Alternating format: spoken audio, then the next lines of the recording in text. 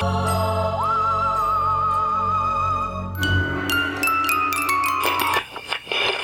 every horror movie, the first rule of survival is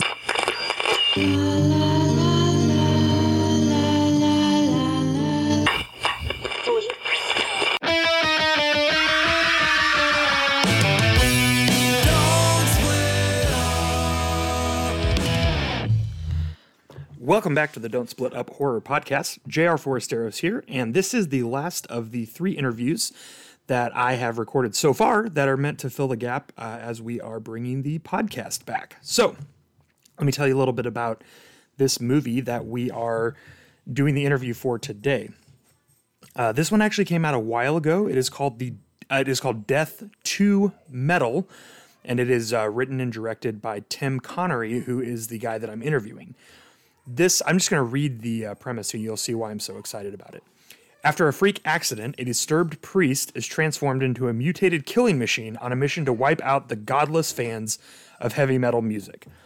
This is a film that is about death metal. It is a film that is about a priest, and it is a film that is about the combination of those two things. And that's actually what I ended up getting to talk to Tim about. A lot of you listeners probably know I used to be in a metal band. I was a screamer in a metal band back when I was in college. And I went to a Christian college, and I'm a pastor in my day job and all that kind of stuff. So this was a really fun movie for me to watch. And it's interesting when you see kind of some of the interesting overlaps between religion as a communal practice and metal as a communal practice. And then, of course, the ways that both religion and metal can be exclusive and isolating to people that, don't fit the mold. So I thought there was really a ton to talk about in this film. I thought it was really great how Tim created a film with a lot of nuance. And I mean, it's just hard to beat a good bloody B movie with a lot of gore. So I had a blast with Death to Metal. I think if you like this podcast, you'll have a blast with it as well. And I really think you'll enjoy my conversation with Tim. So without any further ado, let's get over to our interview with Tim Connery, director and writer of Death of Metal.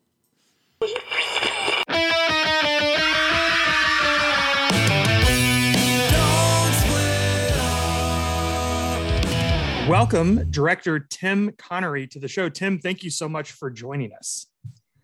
Yeah, JR, thanks for having me. I'm been doing a lot of press for Death to Metal, and I love talking about the movie, and I love hearing people's reactions. So I'm stoked. We're a week out, so this is great. Well, and the movie was originally finished in 2019. Is that right? Yeah. Yep. We had our world premiere at Spooky Empire. They have a film festival component of that big horror con they do in Florida.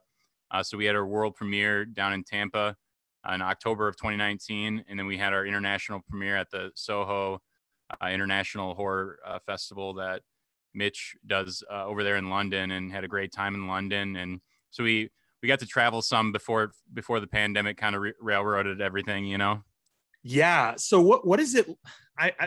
You're in such a unique place where you have the movie premiere a few places, and then the whole world shuts down. And so now you're getting the wide release, almost 2 years later. So what's that been like for you, especially as the writer director of this movie? Yeah, it's taken, it's been a test of patience, right? For me, believe it or not, it feels like, at least I had a similar experience with my first feature film, that, these things they take a long time to make, and they take even longer to release. And I get why, because there's a lot of other indie, films kind of sitting in the pipeline waiting for their chance to shine, on VOD or, physical release or whatever. So you just got to be patient. You got to kind of keep, everyone that has been a part of the film or has been watching the film closely, you got to keep them at bay and just, trust it's coming out. But certainly the pandemic probably added some months, maybe even a year to the whole process. So, it's gonna be a good time to, fine tune some things, in the film. So we did add some things and fix some things after our world premiere and international premiere. So it's also given me a lot of time to start working on the next project. So. Oh, fantastic. Well, let's start talking a little bit about the film itself. Uh, you know, I was so impressed by the layers and the nuance in this film, which is not always the case with low budget indie horror kind of stuff. A lot of times the story is sort of like just enough to get to the splatters. And in this, it wasn't like you had all of these like giant monologues or something like that, but I feel like there was really a lot more nuance to pretty much every character and every perspective in the show or in the film. How intentional was that for you? Yeah, this my first feature was like a real intimate, low budget drama with a sci-fi twist, and compared to Death to Metal, it was as serious as a heart attack. So some of the first stuff I did, whether it's my short films or my first feature, was very more drama laden, and the first draft of Death to Metal had a lot less humor to it, and was more about the bones of that first draft had everything to do with the similarities between Milton getting kicked out of his priesthood, with mixed with Zane getting kicked out of the band, and these two worlds kind of shunning these very different but similar in a lot of ways people, and the extremes to both sides, whether it's the religious, you have a very practical, empathetic, compassionate person in Father Brennan, Milton, who becomes the mutated priest, his kind of mentor, if you will. And same way in the metal world, you have people that are really down to earth and humanistic people like Zane, who are just trying to get by, and they're sweet people, and then you have your other metalheads that are not so much, like the guys in the beginning that bully Milton. So the drama for me of the characters was always important. That's what makes any comedy or horror work, is if you have a reason to root for someone or root against somebody. So it was super important to me. The comedy elements really came into play when I brought on my co-writer Kevin Kopis, and I knew I wanted to inject some more humor into it, and he always had a knack for that kind of stuff. So he really helped me flesh out some of the more funny, irreverent moments. But I think one of my favorite scenes directing, when it comes to just talking about a scene, was the scene in the record store where Zane's really down on his luck and Mariah's trying to cheer him up, and it was all a single shot. And there's a lot of revelations in that scene. They're small revelations, but big revelations for these characters, in their world and the story that we're telling. And it's an intimate moment in a very sacred place, which is the record store for these people. So it's that stuff's got to work, right? You got to be able to root for these people on screen. I think so often in a lot of horror, it's the small quiet moments get skipped over so fast, because it's just like, let's get back to the monster, let's get back to the splatter. And it was so nice that not only did you take your time with scenes like that, but they worked really well. They were compelling, they were interesting, you really cared about these characters. It was great. So I have to imagine that when you're writing a film like this, where music is going to be such a character in the film, right? Like you have the whole scene where I think it was actually also in the record store, where Zane is giving her a breakdown of the different bands and the different genres of metal, and you're cutting to the bands. I guess, what is I made a bunch of assumptions about you from watching your film. I apologize. I assume you're a giant metalhead. Like this film reads very much like an insider talking about metal. So did you have a sense of what you wanted the songs to sound like? Did you write the music, or how did the music come to be from script to screen? Yeah, so to touch on a couple of things. So the scene with Zane, giving Mariah the breakdown. Mariah was a fun character, and is maybe part of the reason why I definitely think if you're not even into metal or you don't understand the world, if you're a complete outsider, you will still find things to like in Death to Metal, because Mariah's that character, right, through and through. She has no idea, what any of this stuff means or what they're saying or why anyone would like this, but she's there to help her friend, right? So that's why she was written the way she was, to kind of be an audience character for that segment of the audience. As far as the music, yeah, I'm a huge metalhead. I have my swings where I dip into other genres for a while, but I grew up in high school. I was in a death metal band, a melodic death metal band, very reminiscent of like Black Dahlia Murder, because that they were just popping off with their first couple records back in the early 2000s, and me and my bandmates were just really, really into those guys. So we did that. And then I was in a different band in college that we released a couple albums and did some kind of mini tours in the Midwest. So certainly, as I wrote this when I was a fairly young buck still, and maybe I still am. I don't know. I don't feel like it at almost 35, but they tell you to write from what you know, and spending a lot of time in those venues, where you're playing for like 20, 30 people. Yep.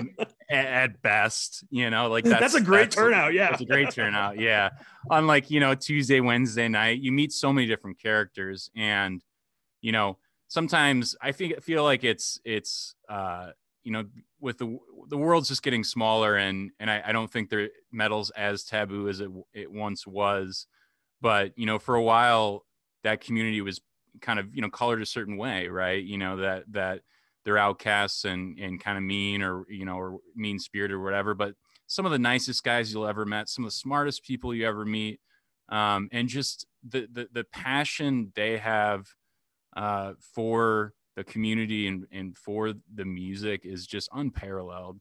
So I certainly drew from those nights on tour, and those nights playing a local venue, the Busted Lift. We used to do all ages metal shows at this Irish bar. It was in the basement of this Irish bar, the Busted Lift, here in my hometown, Dubuque, Iowa, like every Sunday throughout high school. And those shows were just like such an impact on my life, just beyond the passion for music, just learning a lot about myself, learning how to perform, since I was the vocalist, like just having the confidence to get on stage, even if it is in front of mostly your friends and peers, and to get up there and give it your all, for a half hour, 45-minute set. It was just, it's something I look back on fondly, and yeah. So you guessed right, I am indeed a pretty seasoned metalhead. But I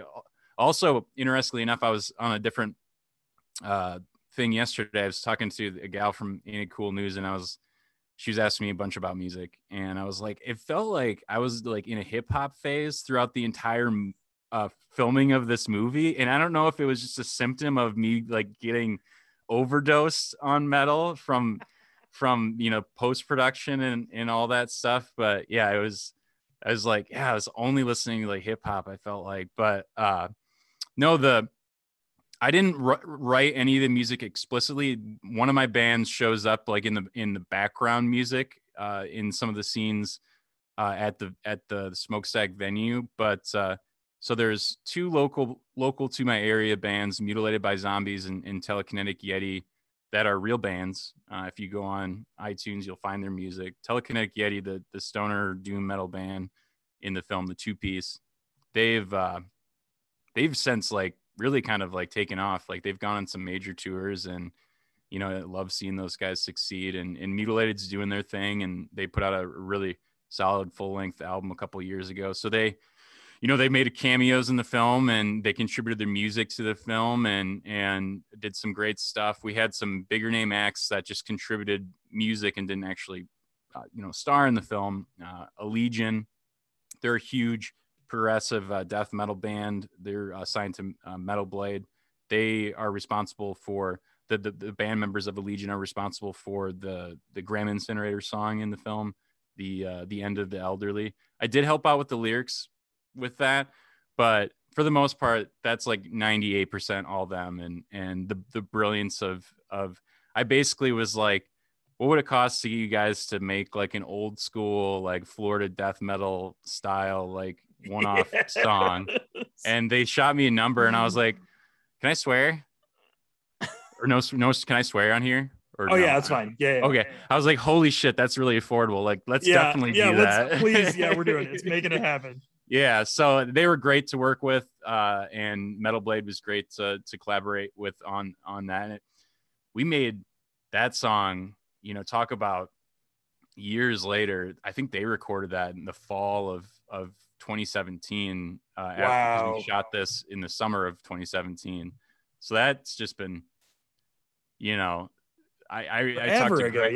Yeah. I talked to Greg like a couple times a year, and he's always like, what do they do? What are you guys doing with that track? That track was so killer and funny. And I was like, it's coming.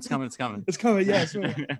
Oh man, so good. So let's talk about the other half of the film, which is the sort of the window you have into religion. So again, this is about a priest who, because of some childhood trauma, becomes sort of the worst incarnation of religious people, right? He's judgmental, he's condemning, he's constantly looking for people to tell that they're doing things the wrong way. And again, I was just so pleasantly surprised as the film goes on that's rebuked almost right away, by this older, wiser, gentler priest figure.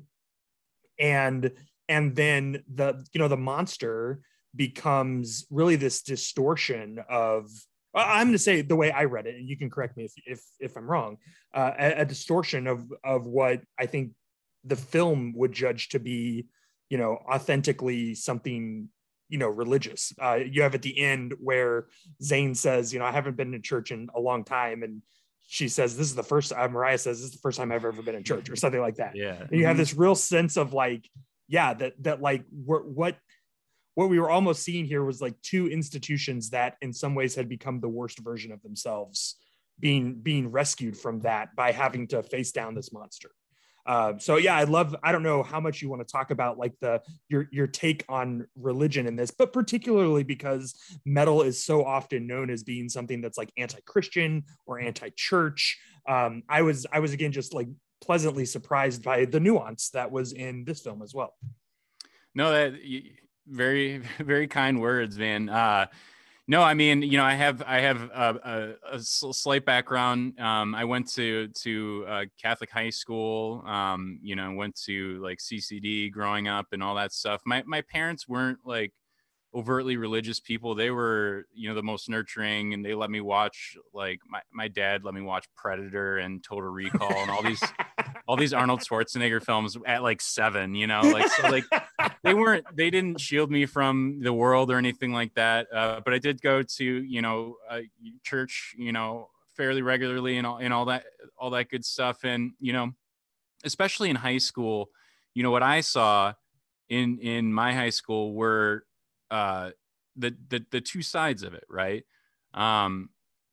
Just like anything in life, it's very gray. There's people that were using religion as a very good tool to teach, to bring out the best in you, and then there was people that were using religion as a scapegoat for these asinine rules and to breed fear and so absolutely, it was important to me. The town I shot this film in is there's like a church on every other block.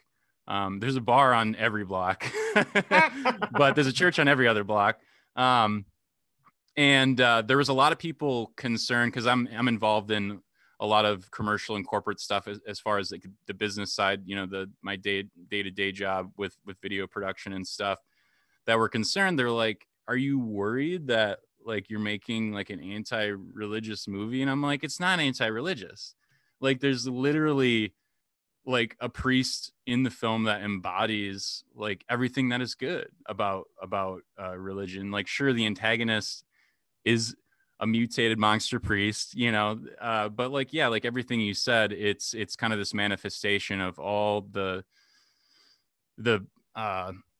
you know, the bad things culminated, the fear, the rules that don't make any sense just come to fruition in this monster, right? And you know, that opening scene, as ridiculous as it is, right, him getting bullied and the childhood trauma that you're talking about, it's you know, both of those worlds, you know, the worst of a metal bully, you know, even though it's kind of like, you know, it's in black and white, so we're assuming that maybe it's Milton's recollection of it. Was this actually how? We don't know. But like the worst of these metal bullies, just drinking beer and you know, desecrating a sacred you know, object for him and stuff like that. So it's you know, really at the end of the day, I think it's not making a huge statement on religion or metal per se. It's just like, these are people, right?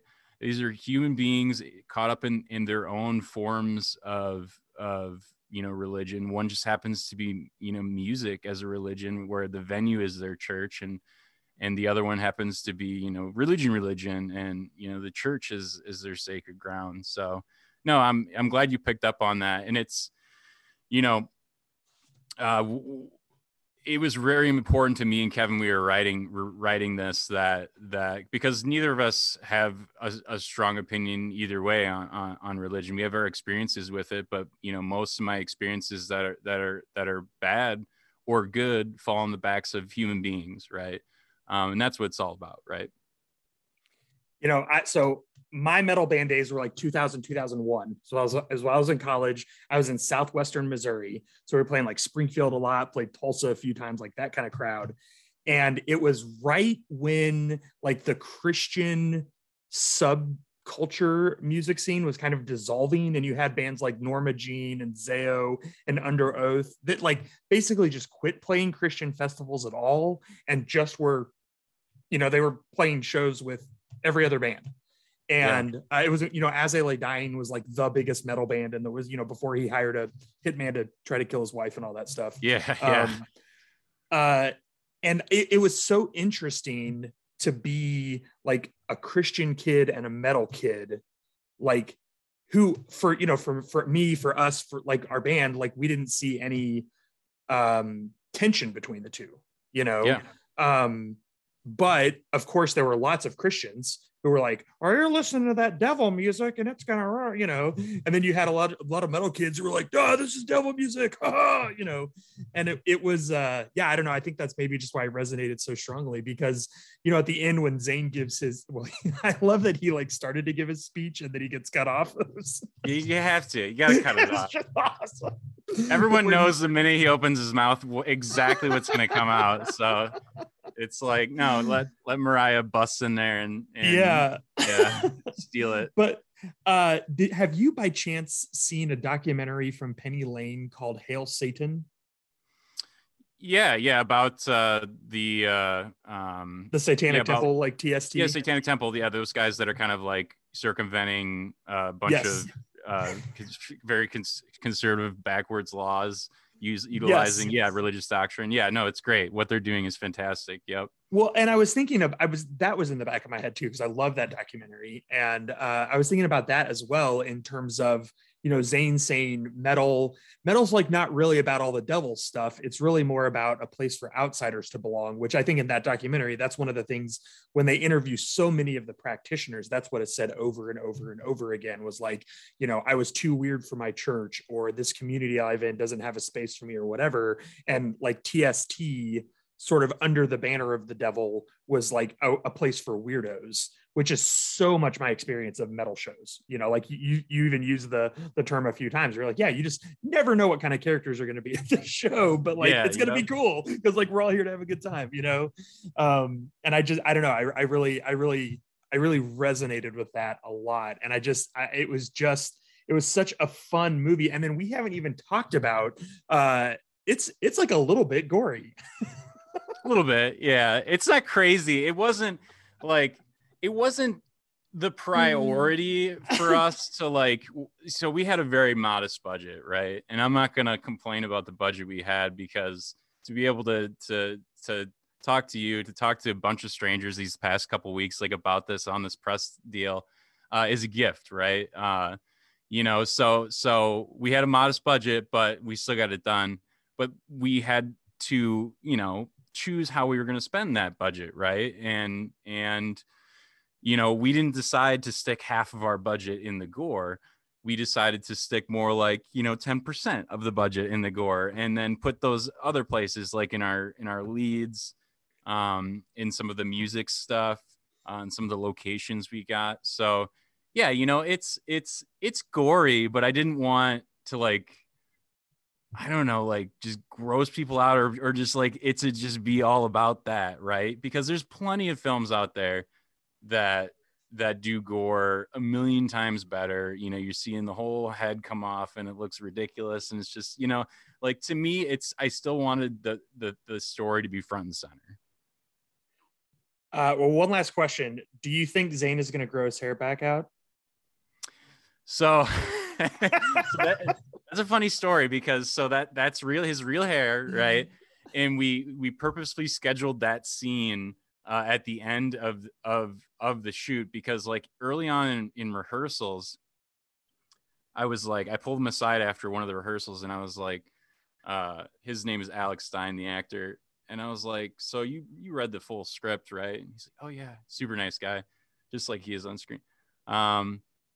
I was like, so what do you how are you thinking we should approach the hair thing? Because it's it's not something I wanted to get rid of the script. There's actually a whole deleted scene where his dad's giving him a hard time about cutting his hair. Oh, nice. Okay. Offering him $100 to cut his hair.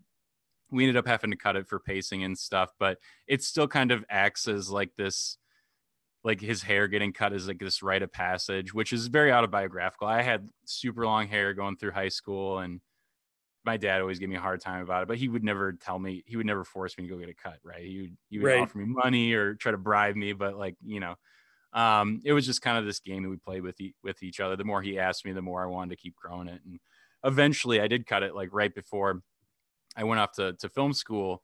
And I don't know, it was just this very symbolic moment to kind of not let go of that scene or anything like that, because I'm very still, much in the thick of it, but just I don't know, it was just a rite of passage to grow it out and then, lose it. And I thought it was funny and poetic that it's, Milton is the one that rips it off. But anywho, so we're talking about this rehearsal. I'm like, so, because what I want to ask him, right? Right, are you of course. Cool with us cutting your hair off on the final day of the shoot? And I'm about to ask, I'm just completely sidestepping it, because I'm, and he's like, oh, I thought we just cut it off, right? I assume that's what we do, right? I don't know how else we would do it. And I'm like, yeah. Whew. Are you cool with that? He's like, of course. Yeah, I'm all in, man. Whatever you need. And I was like, all right. So yeah, we were, we had a bad rainstorm that night. We were shooting an overnight. It was right outside of the church location that we had. And I remember us being out there, kind of dodging the intermittent rain. And I was just sitting there, slowly cutting it off. And he was just so calm and collected. And I was like, what a weird thing to be going on.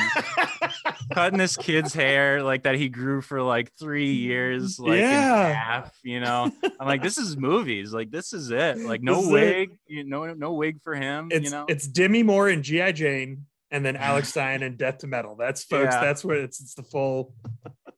If we had a behind the scenes crew for this, that would be a movie in itself, man. Just a lot of fun, a lot of good stories from the production. Awesome. Well, Tim, thank you so much for taking some time to talk about the film. Do you have any place you like to direct folks if they like to follow what you're doing, Twitter or Instagram or any of that? Yeah, I'm pretty easy to find, JR. My Twitter is just at Tim Connery. I'm not super active on there. My Instagram is also just Tim. I own the Tim Connery brand. That's awesome. There's some swimmer that's really well known also named Tim Connery, but that's it. It's just me and him battling for the front page of Google. So I'm not the swimmer. I'm the other guy. So if you just Google me, you can find all my social media, and I love talking with people and stuff. So if you add me on Instagram, I'll probably add you back. Same with Twitter, same with Facebook, and all that good stuff. So yeah. Awesome. Well, the film is Death to Metal. It is just a terrific good time, and it is available to rent. Should be, by the time you're listening to this, it should be anywhere. You can get it on VOD. I highly recommend it. If you want me to host a watch party, you won't have to twist my arm. Tim, thanks again for joining us on the show. Good luck on your next project. Can't wait to see what's next for you. Thanks, JR. It's a fourth of the way done. So I'm working on it. So